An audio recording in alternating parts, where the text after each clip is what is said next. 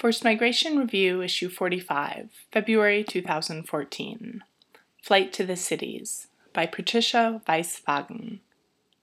The conditions from which most crisis migrants have fled, threats to life, health, physical safety, and/or subsistence, are likely to be reproduced in some form in their urban destinations, at least in part due to their presence. Growing numbers of crisis migrants are settling in cities in their own and other countries. They tend to move into the poorest parts of large and smaller cities, often to informal settlements outside the urban core, where municipal authorities are only nominally in control, services are lacking, and conditions are precarious. While adapting to urban life is challenging for all recently arrived, economically disadvantaged populations, those who have been forced to leave places where they might otherwise have remained, can rarely move back if they fail to adapt to being in the city. To a greater extent than migrants who are not driven by crises, they lack protective safety nets and survival strategies, and their material, psychological, and security needs are urgent, but their needs are often difficult to target because their living environments resemble those of more stable urban poor. Two categories of urban migrants are of special concern: migrants associated with conflict and migrants whose movements to urban areas are associated with environmental events and processes. These vulnerable and politically charged groups are mixed together in towns and cities of all sizes, with growing numbers of other rural migrants and unemployed youth.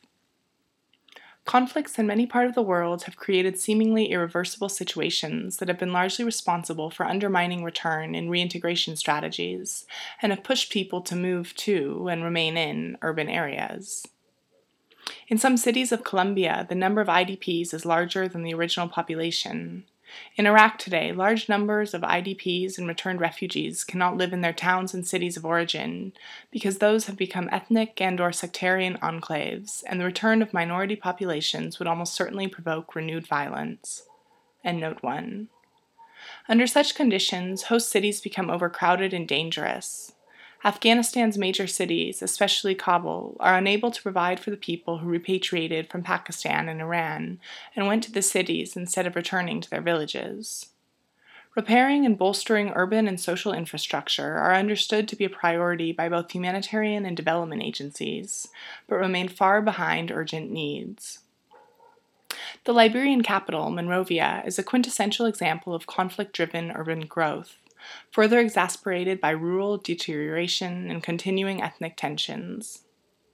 During the Civil War conflict from 1989 to 2003, Liberians from across the country fled to Monrovia and other cities where UNHCR and several agencies provided some humanitarian assistance.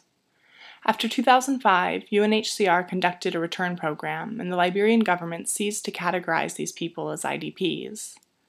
Nevertheless, large numbers of them remained, especially in Monrovia, for reasons related to continuing insecurity, loss of land, and the lack of rural livelihoods. The population in Monrovia as of 2010 is variously estimated between 800,000 and 1,500,000, while its pre-conflict population was 400,000 to 600,000. South Sudan presents a similar problem, in which a once rural but now urbanized population is attempting to return to a rural setting. Over a period of decades, people fleeing from the conflict in the south of Sudan had found difficult refuge in Khartoum or other Sudanese cities, as well as in refugee camps and cities outside Sudan. With the end of conflict in 2005, and increasingly from when South Sudan was declared independent in 2011, they began returning to the places regarded as their homes. Humanitarian agencies had brought busloads of hopeful former urban dwellers with little or no knowledge of farming or awareness of conditions in their places of origin to the new South Sudan. They have found villages where conditions are primitive, tribal-based violence widespread, and services all but inexistent. Many of the unprepared and poorly served returnees undertake secondary migration from the villages to urban hubs, especially the capital, Juba. The better-informed South Sudanese exiles go there directly. But cities in South Sudan not long ago were small towns and are utterly unprepared to absorb the newcomers. Adapting to urban environments. Humanitarian assistance is minimally present in cities, so while some do well, others face food insecurity, inadequate shelter, and the loss of effective international protection. International humanitarian organizations have lacked the experienced staff required to identify or protect displaced people in cities, although they have more recently been retraining staff for work in urban settings and experimenting with different approaches, partners, and indicators of success. Endnote 2. New efforts notwithstanding, there is still a tendency to underserve displaced people who have gone to large cities. UNHCR has recognized the need to expand its protection function in urban spaces and has elaborated strategies to achieve this goal. As UNHCR and NGOs expand urban activities, they encounter predictable resentment on the part of local citizens living in the same or similar conditions and receiving no assistance. The impacts of environmental deterioration and climate change provoke sustained migration, often along previously established domestic or international routes. An exodus to urban areas inevitably exasperates resource and environmental problems in the destination cities, as new arrivals generally have no choice but to settle in densely populated, unregulated, informal slums, where environmental hazards multiply. Urban land rights and environmental hazards need to be addressed just as urgently as they do in war-torn rural areas. As national and municipal leaders recognize the urgency of strengthening mechanisms of adaptation to cope with current and future population expansion, the need for stronger, more reliable, and protective municipal governments and more robust environmental risk reduction is needed. In sum, crisis migrants are not new to cities, but the combined effects of conflicts, environmental degradation, and economic models that have undermined rural economies have now produced an unprecedented urban movement. On the positive side, experts and policymakers are aware that urban spaces are major venues for addressing poverty and for providing services and economic opportunities. There are, however, also widespread negative assumptions prevalent among national authorities, donors, international organizations, and humanitarian agencies about expanding cities. The widely shared but highly questionable mantra has been, quote, "Cities are bad places for rural migrants, and rural migrants are bad for urban prosperity," end quote. It is fundamentally important to target actions aimed both at preventing and managing crises that give rise to displacement and to address the crises in urban destination locations, improving protection mechanisms in both. The impacts in cities of natural or industrial disasters and epidemics are exacerbated by large-scale, unplanned migration. Ultimately, the urban core and its densely inhabited and unregulated periphery need to be upgraded with land legally accounted for and registered so as to benefit recent migrants as well as long-standing residents. Urban planning often ignores the needs of new arrivals and the especially vulnerable crisis migrants. Urban modernization and reforms that include slum clearance are valid development tools. Unfortunately, because crisis migrants and refugees are generally unwanted, they are likely not to be taken into account when local authorities put into action their urban reform plans.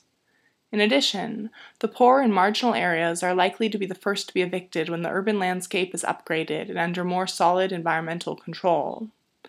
To evict a population recently displaced by conflict, or to oblige displaced persons to reside in remote settlements lacking services or employment possibilities, is surely contrary to the intention of the guiding principles and is unacceptable even in the name of development. Governments undertaking forced urban resettlement should adhere to international resettlement guidelines, such as those long used by the World Bank. Endnote 3. Having accepted that long-term migrants to the city fall within its responsibility, the humanitarian community is now moving more decisively to address the needs of urban-based victims of conflicts, disasters, and environmental degradation. Advocates in urban areas have until recently largely focused on helping forcibly displaced people to return to small communities, or they have initiated projects on behalf of specific segments of the urban population, such as for street children and trafficked women. It is difficult to overstate the challenges now facing UNHCR and numerous NGOs in reorienting their staff and deploying their resources to cities, but it is particularly important that humanitarian agencies work in closer partnerships with development actors and government officials than has been the case historically. Urban planners in most places are very well aware of the severity of the problems they face as a result of rapid growth. They seem less aware, however, of the dimensions of the problems that are producing such rapid urbanization. Development actors too often, and mistakenly, consider crisis migration as a temporary phenomenon and primarily a humanitarian problem. As has become abundantly clear, people forced to flee and to move to cities more often than not remain there for long or indefinite periods. Municipal and national authorities now need to find ways to integrate them. Patricia Weiswagen, PWF at georgetown.edu, is a non-resident senior fellow at the Institute for the Study of International Migration at Georgetown University. http://isim.georgetown.edu. This article is based on a longer paper written for the Institute for the Study of International Migration's Crisis Migration Project, and to be published in the forthcoming edited volume by Susan Martin, Sanjula Veerasinha, and Abby Taylor on Humanitarian Crises and Migration, Causes, Consequences, and Responses. Endnotes. Endnote 1. Unlike most crisis migration situations, those Iraqis who fled were mainly urban dwellers who went to other cities. Endnote 2. FMR 34, February 2010, is devoted to adapting to urban displacement. The various articles describe the often miserable conditions and lack of security that refugees experience in cities, and offer guidelines related to various sectors of humanitarian operations. Endnote 3. World Bank, Involuntary Resettlement Sourcebook, Planning and Implementation in Development Projects, 2004. http://tinyurl.com/W, lowercase, NVOLUNTARY, R, lowercase, ESETTLEMENT.